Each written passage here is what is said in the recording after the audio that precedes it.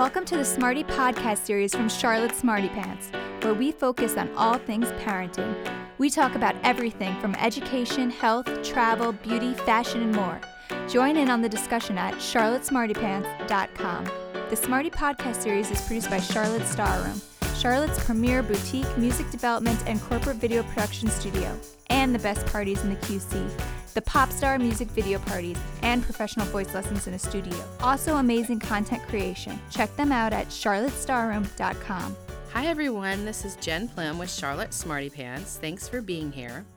Today we're sitting down with our resident experts at Child and Family Development. Justine McAvoy is a speech-language pathologist and has a wealth of knowledge in pediatric dysphagia, feeding, apraxia of speech, and motor disorders. Katie Kendrick is an occupational therapist and specializes in sensory integration, sequential oral sensory approach to feeding, and many more therapies. Our discussion today will focus on the transition to solid foods.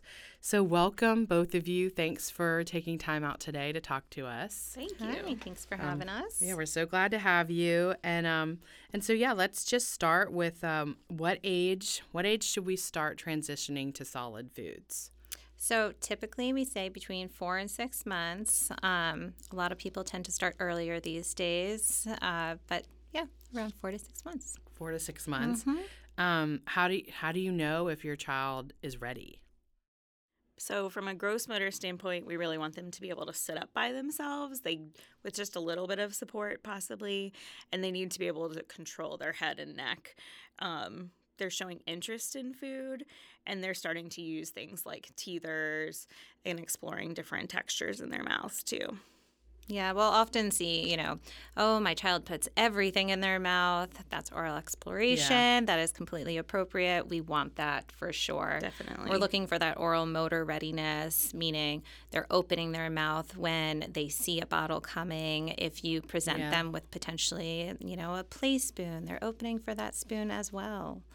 And they're watching us. Yes. They're like, give me what you have. Yeah. So what types of food, what do you introduce first? So typically we are going to introduce that basic rice cereal or oatmeal at a very thin consistency. You'll often get recommendations by your pediatrician. They might give you what to expect, between 4 and 6 months. This is what your child should be doing at this time. And those often have great resources as far as what types of food. If you do any solid foods, I typically just say, make sure it's dissolvable because chances are that first time your child puts a solid food in their mouth, they won't be chewing it right away. That is a learned behavior, a learned skill, I should say. So definitely the purees, making sure they're thin. Pureeing your own vegetables and fruits. Puree your own, right? Yeah, I did that for my kids. I did too. It was time consuming. So if you have the time, great. And if not, the stores have such a great variety now of, pouches that they don't necessarily need to take from the pouch, but you can pour it onto a spoon. So practice that spoon feeding skill. So, what are some signs of them having difficulty with solids? Well, from a gross motor and fine motor standpoint, if there's any delays there as far as showing interest or starting to pick up foods from the tray, that could be kind of a sign that could be a difficult transition. Sometimes we're seeing kids who are consistently avoiding the same thing over and over again. So if you give them a puree and every time there's a lot of gagging or a lot of discomfort or even sometimes you even see fear responses to that. So definitely if you're seeing any of those kind of responses, there could be a sensory processing concern for those situations. And then just when it comes to an oral motor perspective of it, if a child, for instance, is gagging every time the spoon touches his or her lips or tongue, that could be tied in with sensory, but it also could be tied into oral motor behavior. Maybe their tongue is not in the correct position. We might not see, for instance, closing on the spoon. So a lot of times as moms, we are so naturally inclined to put the spoon in and then wipe it up on their upper lip to clear it. But what we want to see is a child learning how to close on that spoon and being able to clear it by around that 6-month, 8-month point after they've had some practice. So, of course, if you're just starting with a spoon at 6 months, then they won't be doing that right away. But after a month or two of practice, we should be seeing that closure on the spoon and some partial clearing and then some full clearing by at least 12 months. Right. So... And I think it's important, too, that it takes practice to, learn this skill because babies actually, their gag reflex moves back on their tongue over time. And so sometimes it's just a natural response for them to kind of gag on a food and kind of figure out, okay, what am I doing with this? Versus, a choking, which would be more of, a serious thing where we would want to say, how are they recovering from that? Or are we seeing that frequently? Yeah. Because it's such a new experience going from a bottle or breastfeeding to let's put this wet, mushy texture in your mouth and let you figure out what to do with it. And is it different? If you're still primarily breastfeeding, do you introduce these later or are you still doing supplementing with starting solid foods? I would definitely say you continue on the same path as you would if it was a bottle-fed baby. Yeah. Okay. There's not a real difference when it comes to that sucking motion. The latch potentially could be different if we're talking about a breast versus a baby bottle nipple. Yeah. But other than that, our oral motor skills should be building up in that same order. Okay. And what age should they be self-feeding? That's a really good question. I think numbers are saying emerging around 6 months is when they're starting to bring things to their mouth. They're already going to be using feeders and things like that. So picking up those soft solids, they should be starting to do that around that time. And then it takes a lot longer to get more efficient with the spoon or the fork just with practice. Yeah. And what happens at what point do we figure out if they're just a picky eater versus something more serious? This is the tricky question. Yeah, question. Because it's natural to not like something. I can try something and say, wow, this is gross. I maybe have tried lobster God knows how many times in my life, and I continue to say, I'm going to like it this time, and I don't like it every time. However, I love lobster. Yeah, so, that's just my personal thing, so I can relate to these or kids. Tomatoes. A lot of people don't like tomatoes.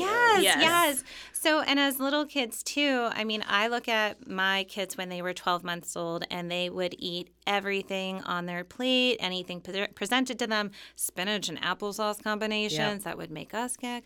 But if I presented that to them today at 4, they would spit it out and say it was gross. Yeah. So our taste buds change over time. Definitely. And depending on what study you look at, it can say, continue that presentation, A, but B, it could take anywhere from 10 to 20 times before you know if you actually like the taste of something. Which is why I keep on going back to lobster saying, maybe I'll like it maybe this it's time. The butter you don't like. Yeah, I don't know. Well, my one of mine, so, in the order of presenting foods, they're don't dessert first. Don't ever do the sweets first. Mm-hmm. So my Isabel is 19, and she still likes her sweets first. She is and she would not eat any of the vegetables, but you threw applesauce or pears or anything, and that's just how she is. Mm-hmm. And she's not. I wouldn't say she's too picky, but it was just funny. I was like, well, I'm just going to give you the applesauce then because I felt like it was important to learn those skills. Right. Mm-hmm, for sure. And she definitely eventually ate. She's just petite. One of the questions for me is always what their nutrition looks like. So, you can get a lot of the same benefits from a fruit that you can from a vegetable. But if you can't get any fruits in there or vegetables, that's definitely something that's challenging. Or, if meal times are just torture for everybody, that's a pretty good sign something's going on.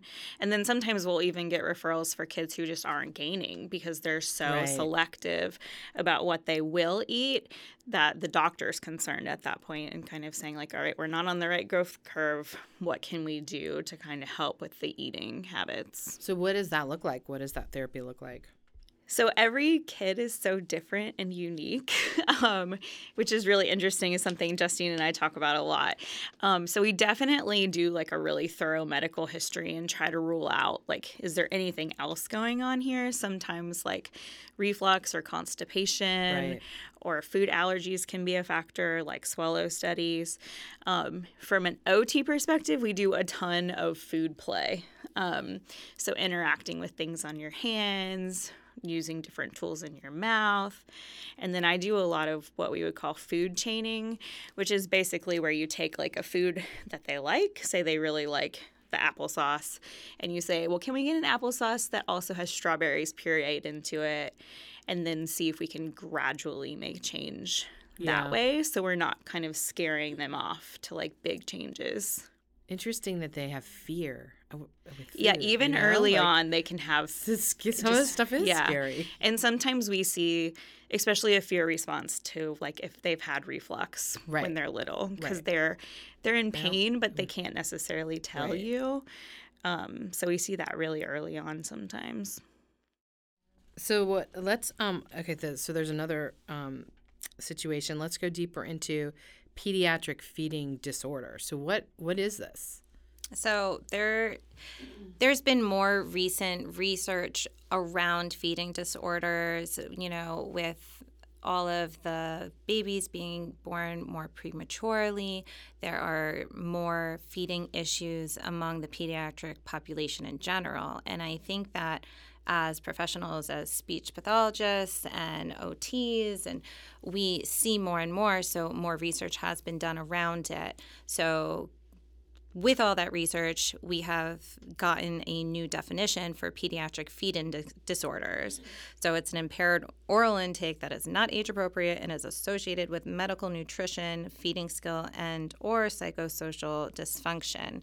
And basically, that gives us the ability to diagnose a child, even if they're picky eating. It has to be severe picky eating to a point for us to actually give that diagnosis. And not gaining weight and potentially. Okay. I mean, every kid, again, is different in that. I mean, I see kiddos that will eat maybe 5 foods and they won't try new things. It's not that they can't, but they just won't do it. Right. So part of that is behavioral. That's part of that psychosocial component, not necessarily just the medical component. And with this new definition, it has given us access to insurance in a different way, so these kids can actually get therapy for it versus, picky eating isn't something that as a speech pathologist would get covered under me, for instance. So it's a very nice broad definition. Is there any research that it links to like eating disorders later? So there is research that it actually is associated with a risk of developmental delay. So it's the Journal of Pediatrics it was twice as likely to miss a developmental milestone if the child has had feeding problems, and they're fairly consistent feeding problems, not just, this month, you refuse something, but it's a chronic issue. Right. Some of the referrals I've been getting recently there have been a kind of a dual diagnosis of some of them I've been getting some more teenagers or young adults lately who have had long-term challenges with this. And so they've had kind of the pediatric feeding disorder diagnosis when they were a lot younger. And then sometimes there's anorexia later, but I don't know exact numbers, like what the actual statistics would be for that. Right. Because hopefully when we're working with them, we're making progress. But I think this is like a really tricky area. Sometimes we can identify like, it's this one thing. We just need to work on this. And then once we get those oral motor skills in place, then we move forward. But for some of them, there's so much anxiety or social emotional aspect going on that they really benefit. These are older kids, but they really benefit as well from like anxiety work, coping skills, those kind of things, because the food challenge is so big and you're looking at the big picture of the child and maybe as a that's whole. the one thing they can control. But Yes. I mean, that was going to be one of my questions. Treatment plans, like, is this a lifetime battle, or is this something that with therapy they can overcome? I mean, obviously we're not going to know. Each patient is different, but Right. like, can you think of maybe by elementary school they would be have some progress? From what I see a lot of, because I work with more of the oral motor perspective initially, and I see a lot of those, 6 to 12-month-olds who perhaps don't have the oral motor skills. So that means moving your tongue side to Right. side, being able to manipulate the food in your mouth, chewing skills, and that's why they haven't been able to progress to the next stage. It could be just a muscle weakness, and once we get those in place, these kids are eating off, typical yeah. diets, and that definition no longer, or that diagnosis no longer really applies to them because they've been able to advance to the next stage. Right. They're no longer gagging, coughing, or choking on foods because they're suddenly chewing and swallowing. So, yeah, it could it be varies. just a very short. I mean, I see kids sometimes 1 month, then we're out. Other Yeah. kids we're in here for the long haul. Yeah. And that's okay because we're at least making a difference, making it at least a little easier at home. Right. So, that makes a So is there an difference. assessment that moms and dads can do at home before, like some sort of tool, that online tool or a resource, or it's usually referred by their pediatrician, or? So I like to refer my families who might have questions to feedingmatters.org. This is a website that I discovered has a ton of great references when it comes to what is a feeding disorder, what does it look like, where should my child be right now at this age. It has different articles that you can access. It's not just a one and done resource. It's got resources from all over, yeah. research. They also have a directory in there. I mean, of course, I would love to refer everyone to Child and Family For Development. sure. Definitely go there first, however, everybody. And then Smarty Pants, too. Yes, We'll host this there. little plug there. But you can look up with your area code, your zip code, and it'll give you all of the people who have registered that are feeding therapists there. Yeah. So for the kids who need therapies while they're in school, like, do you time it around, like, do they get taken out at lunchtime, or how does that work? Is that like tricky because they need to kind of be hungry, right, when they're? It depends. Like, we don't want them to be like starving. We want them to be in like a stable emotional place. Yeah. So Not if you're hangry. hangry, it's not a great time to be like, let's try something new. A lot of the older kids just naturally come in after school just because they don't want to miss a lot of school. Right. I mean, I don't particularly like to do feeding therapy at 8 a.m. Because I'm just not a morning person. I like doing feeding therapy at 8 there a.m. you go. My 12-month-olds are They're awesome ready, and happy good by to then. go. Yeah, that's like half the day for some of them. Yeah. But I think it just depends on like the family. There's not really a bad time, I guess, to do feeding therapy but unless it's like also- nap time or something like that. The volume aspect. Yes. A lot of times I'm not working on volume, I'm working on skill, and they're maybe eating a half a graham cracker or, working on building muscle strength or training on how to do, a certain texture, and it's just little tidbits of food. So, we don't want them to be hangry necessarily. So honestly, it could be any time of day. Yeah. But again, I want those kids to be happy. Yeah. And one thing, too, is like we really want to preserve their volume intake during meal times.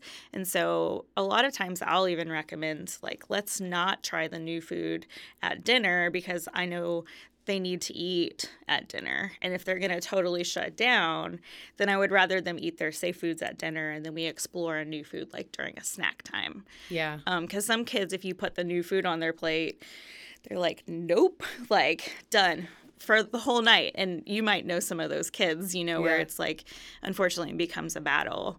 Yeah. And so kind of picking your battles Doing and your saying battles, like, okay, volume and nutrition is important. So if we're going to have to introduce a little bit of stress, then can we do it at like a different time of day? Yeah. Okay. Well, are there any other resources that you all want to share with families who might think that, they need to explore with you all? Well, I mean, if you have questions, if your child needs feeding therapy, they can always ask their pediatrician because they should at least have a reference as to what you should be doing at this age. And if you're not, then perhaps we need to go a little further and you contact someone such as ourselves where we'll do phone consults just to, a lot of times parents will ask, well, is this appropriate? Do you do this at your clinic? Are you, experienced with behavioral therapy and that, or oral motor, or that and type you're of in a child and thing, family, so. you can like you said, combine some therapies that customize a treatment plan for. Yeah, it's really nice because we have kind of everybody in-house. So I can say, hey, we need speech therapy on board with this, or maybe we need some anxiety management, for our older kids. Yeah. So it's really convenient to be able to, we can communicate a lot more easily that way too. And like Justine was saying, if you set up like a free 15-minute phone consultation, we're happy to kind of ask, all of the different questions and try to make a appropriate recommendation. For like older kids, one of the very minimal cutoffs is like, do you have 10 fruits and vegetables in your diet? Just some basic minimums. Yeah. Yeah. I would guess my teenagers don't have that. Yeah, that's true. Well, not 10 of each, 10 combined. Yeah. I might not even either. No. I'm just kidding. Okay. Well, thank you all so much for sharing your time with us today and your expertise. We're so thankful. And Smarties, you can find Child and Family Development on childandfamilydevelopment.com and on Facebook at Child and Family Development and Instagram at Child and Family Dev, DEV. And then you can always find us daily on charlottesmartypants.com, Facebook and Instagram at Charlotte Smarty Pants, and Twitter at Charlotte Smarty. Thanks so much for listening to our Smarty podcast. You can always join in on the conversation at charlottesmartypants.com. The Smarty podcast series is produced by Charlotte Starroom, Charlotte's premier boutique music development and corporate video production studio. Check them out at charlottestarroom.com.